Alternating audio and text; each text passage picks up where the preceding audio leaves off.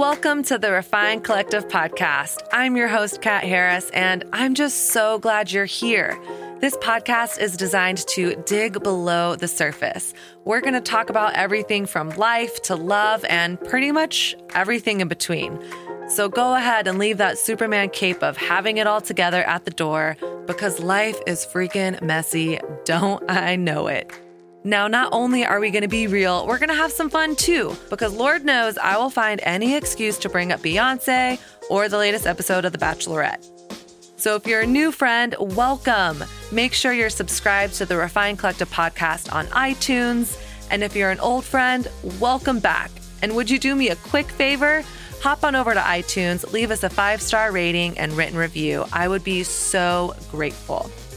Finally, if something stands out to you in this episode, go on and slide into my DMs on Instagram. I love hearing from you. It's at The Refined Woman.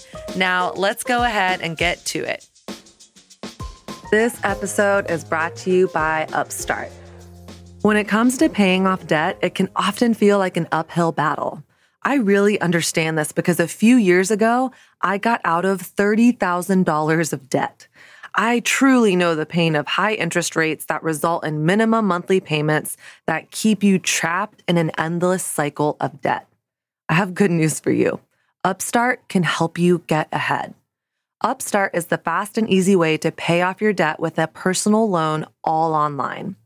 Unlike other lenders, Upstart looks at more than just your credit score, like your income and employment history. This means they can offer smarter rates with trusted partners.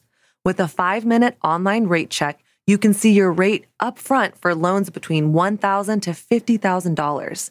You can even receive funds as fast as one business day after accepting your loan. So find out how Upstart can lower your monthly payments today when you go to upstart.com/refined. That's upstart.com/refined.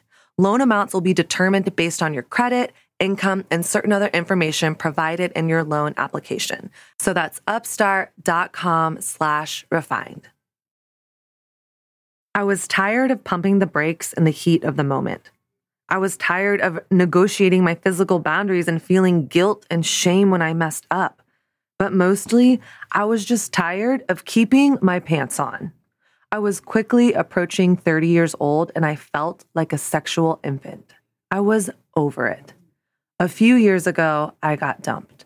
I was as lost as I was hurt and heartbroken, and I finally hit my breaking point.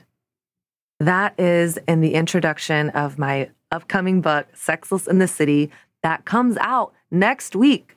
Like 1 week from today, you can go to the store and buy my book or have your shipment from Amazon delivered to your doorstep. I am so excited and nervous, and I think I honestly feel every single emotion that I can possibly feel.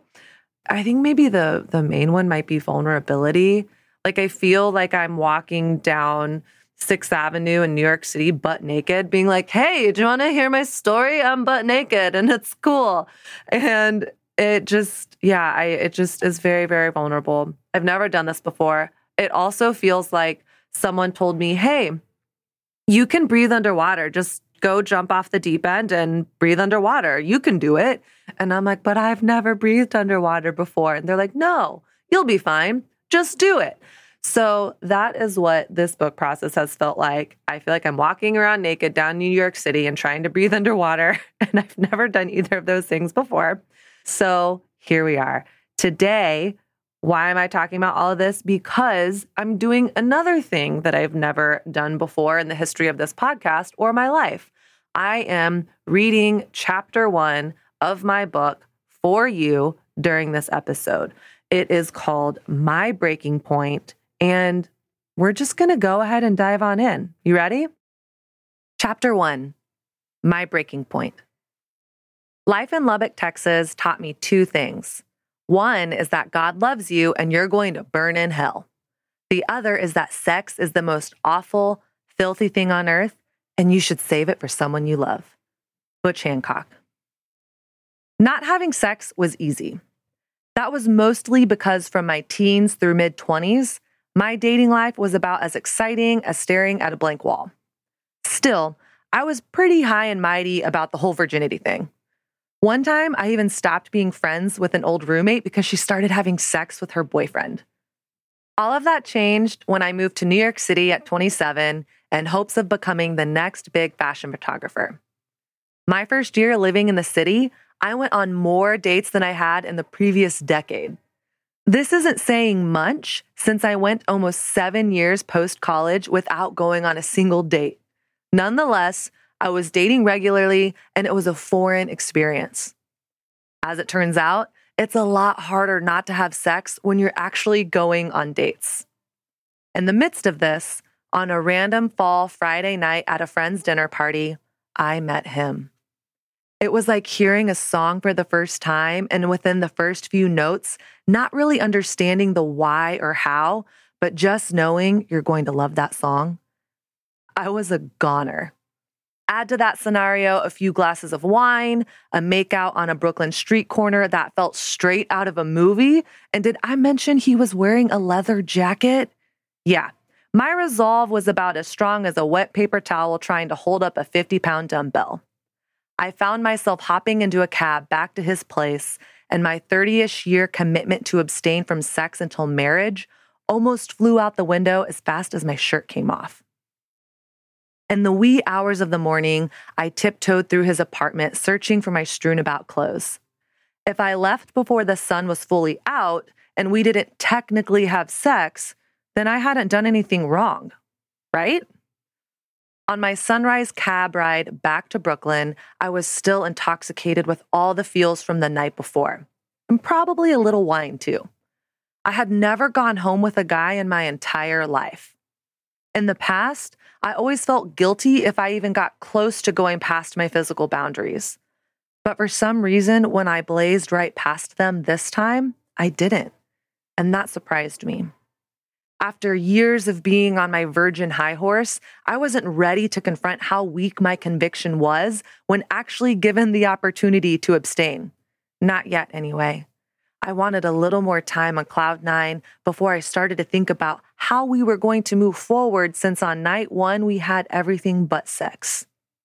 Overnight, my virginity was hanging on by a lacy thread. Going all the way.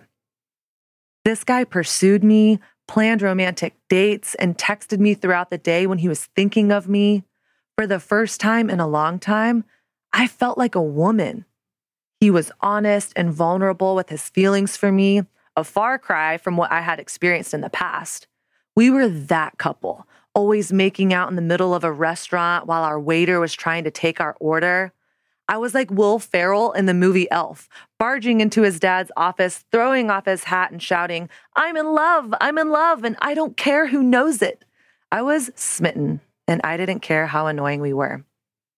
As the days and weeks passed, I started to wonder why I was waiting until marriage to have sex. And the heat of the moment, because the Bible told me so, no longer felt like a compelling reason to keep my pants on. And even though I graduated college with a Bible degree, for the life of me, I couldn't tell you one verse that said, don't have sex until marriage. Was it some antiquated Christian norm that was no longer relevant? As I looked around, I noticed that a lot of Christians I knew were having sex and even living with their boyfriends. It was all pretty hush-hush, but just because no one wants to talk about something doesn't mean it's not a thing. Christian or not, I felt like I might be the only virgin left in New York City. I was so conflicted, but at the end of the day, something still stopped me every time from going all the way with him. A few months down the road, I was in the city for back-to-back meetings and swung by his place for a quick hello on my way to yoga. He opened the door and I immediately felt an invisible wall between us. He cut to the chase. Turns out, as it had always been a deal breaker for me to have sex before marriage, it was a deal breaker for him not to. With me in a gridlock of confusion, we were at an impasse. So just like that, we broke up. As quickly as we fell into a relationship, we fell out. Choking back tears, I grabbed my yoga mat and left. Here's the thing about heartbreak. In a breath, you go from being blissfully happy to feeling like someone threw a bag of bricks on your back. As I rode the jam-packed subway car uptown to class, quiet tears slid down my cheeks. I was heartbroken. Chasing the pain. Have you ever tried to tear a piece of paper in a clean line? Inevitably, you lose control of the tear and it ends up all jagged and uneven. Then you wonder why you didn't go into the other room and grab the scissors from the junk drawer in the first place. It would have taken all of 2 seconds. That's what our breakup was like. We tried the let's be friends scenario. As with most things, it worked until it didn't. One night we were cooking dinner, listening to music, dancing in the kitchen. You know, things you do with someone who's just a friend. I can't remember how or when, but at some point we crossed the invisible line we had been tiptoeing around for months. We kissed and our bodies didn't skip a beat. Things went from 0 to 60 and within minutes we approached our all too familiar impasse. I wanted to have sex with him. My body and my heart ached for it, but something still stopped me. It was our final breaking point. This time it was over for real. In the months after our breakup, I was in a fog. Chasing the pain away, I went to bars, danced on tables, got drunk, made out with strangers, and even took some home with me. I dated guys who were emotionally unavailable and going nowhere fast. I tried to convince myself I was just having my single ladies moment in New York City, living it up like the rest of them. And to be honest, I did have some fun times. But inside, heartbroken and disoriented, I was a mess. A fork in the road. It was one thing to be 16 years old in youth group and make a promise to God that I wouldn't have sex until I was married, but I was almost 30 for crying out loud with no prospects in sight. Even though I grew up in an outspoken purity culture, the church now seemed all but silent on the topic. This no sex thing was weighing me down and I was ready for liberation. Like any rational person wanting to justify a decision, I went to the person in my life I thought would agree with me, my best friend. She wasn't a Christian and didn't believe in saving sex for marriage. If there was anyone who would be on board with my new decision, it would be her. One night while we were doing laundry together at her Brooklyn apartment, I casually brought up how I was considering having sex in my dating relationships moving forward. She slowly put down the t-shirt she was folding, looked me square in the eye, and said, "No way." My head cocked to the side like a confused puppy, and my eyes blinked a few times, trying to bring into focus what she had just said. She went on to say she wanted me to have sex so I could get on with my life. But she knew sex meant something different to me. That my relationship with God really mattered to me, and there must be some good reason why, for almost 30 years, I had chosen not to have sex. She challenged me to figure out what I believed about sex and God and why. She told me to read my Bible and pray. She pointed me to the Jesus she didn't believe in and made it clear that until I did some real soul searching, she wasn't going to support my newfound determination to have sex.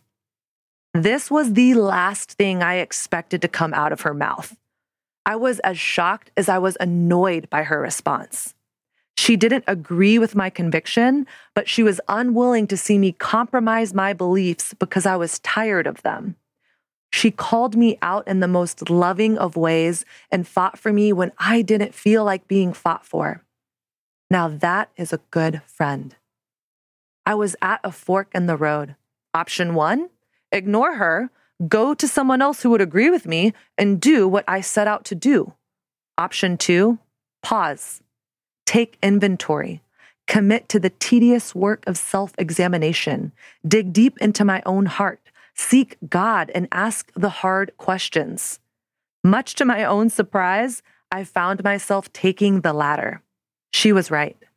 I needed to figure out what God and the Bible said about it all, and then I needed to decide if I cared what it had to say. What I thought would be a few hours of quiet time with God turned into a multi-year journey of searching for answers to my biggest questions about sex, sexuality, desire, singleness, femininity, relationships, and the ways of Jesus. I started by looking up every single verse in the Bible that talked about sex. Turns out, God has a lot to say about not only sex, but also about desire, passion, gender roles, and the collision of our bodies and spirits. I read dozens of books about sex by scientists to psychologists to Jewish feminists. Like a journalist hungry for a story, I asked questions to anyone who would give me their ear, from pastors to strangers at bars. I became that girl you regretted starting a conversation with at a party. I thought I'd walk away from this little journey confident in my decision to have sex in my dating relationships. I couldn't have been more wrong. A heads up. Just as my story was and is not linear, it may at times feel like I'm all over the place. But each word, page, and story is purposeful. You're going to have to trust me. I promise to remain rooted in Scripture, share my story as truthfully as possible, and land the plane so you can walk away from this book equipped with a biblical vision for dating, desire, and sex, and with the tools to develop a healthy sexual ethic with clarity, vision, and freedom from fear and shame. With that said, I have created a framework to empower you to navigate your theology and beliefs surrounding sexuality from a holistic place. I've done this by separating this book into 3 distinct phases. Phase 1, the deconstruction. To move forward, we first have to look backward, and we have to be honest. We'll walk through questions like, what do you believe about sex, your body, and sexuality, and why? How did these beliefs come about? Which of these beliefs are true, and which are rooted in fear and shame? The goal of phase 1 is to identify and dismantle beliefs that are out of alignment with Scripture and the heart of God. We currently live in a culture where the deconstruction phase can easily turn into a lifestyle. So much disillusionment can rise to the surface in this process that it can make you want to either walk away from everything for good or just sit in the deconstruction indefinitely. That's not what I want for you. My heart is to create the space you need to reconstruct your theology and beliefs on a firm foundation. The psalmist says, unless the Lord builds the house, the builders labor in vain. I hit my breaking point all those years ago because my theology on sex and sexuality was based on a set of rules with little to no biblical context or vision. I built a house of cards, and as soon as a gust of wind came through, it collapsed to the ground. I don't know about you, but I don't want to build another house in vain. The writer of Proverbs says, the wise in heart are called discerning, and gracious words promote instruction. I too desire a deep discernment for you that leads you to practical application in your life, a wisdom that will guide you to our next phase. Phase 2, the reconstruction. Phase 2 is about rebuilding a firm foundation of sexual narratives and beliefs rooted in biblical teaching. This is also where I'll cast a renewed biblical vision for sexuality, desire, identity, and intimacy. We'll walk through what our core identity is as humans made in the image of God, and I'll answer questions like, how does the way of Jesus differ from what popular culture and the church offer in regard to our identity and sexuality? From Old Testament to New, what does the Bible really say about sex and sexuality? What is God's vision for relationships and intimacy? What does the Bible really say about sex outside of marriage, if anything? Phase 3, the practical. Head knowledge and theology only get us so far. This is why we need phase 3, the practical. This final section is all about merging what we've learned with our daily lives, because true transformation happens when knowledge collides with our experience. The practical makes sense only in context of phases 1 and 2. In this section, I'll cover topics like how to holistically embrace your sexuality, how to establish physical boundaries in dating, how to pursue wholeness before pursuing a relationship, how to take the awkward out of dating. My aim throughout all this isn't to tell you what to do, but to equip you with the tools to dig into your own story and seek the heart of God on your own accord. Take your time. This process requires work I can't do for you, but it will be work you'll be so glad you did. Trust me. Now, let me clarify a few things. Throughout these pages, I'm not speaking on behalf of all people for all time. I grew up in the South in the 90s and early 2000s and will be speaking from personal experience. I also want to acknowledge that I am a white, heterosexual, cisgender woman who grew up primarily in the upper middle class. I can't deny the immense privilege I have experienced because of those two things. I am no expert, philosopher, or anthropologist either. I'm simply a girl who grew up in Southern evangelical church culture and who has had experiences, positive and negative, that led her down the path of asking why. All I can do is speak to my experience with humility and honesty. I ask that you be gracious with me, open and curious. Whether or not you agree with me, my hope is that all of this encourages you to pause, think, question, and do your own soul searching. This book is not a theological manifesto, nor is it gospel truth. I am not God. I've been wrong before, and chances are I'll be wrong again. It's also not an argument proving why you should or shouldn't have sex. It's not a set of rules either. I think we have about enough of those, don't you? It's not a script to regurgitate to the person you're dating about what you believe about sex. And it's definitely not a 10-step guide to meeting your husband.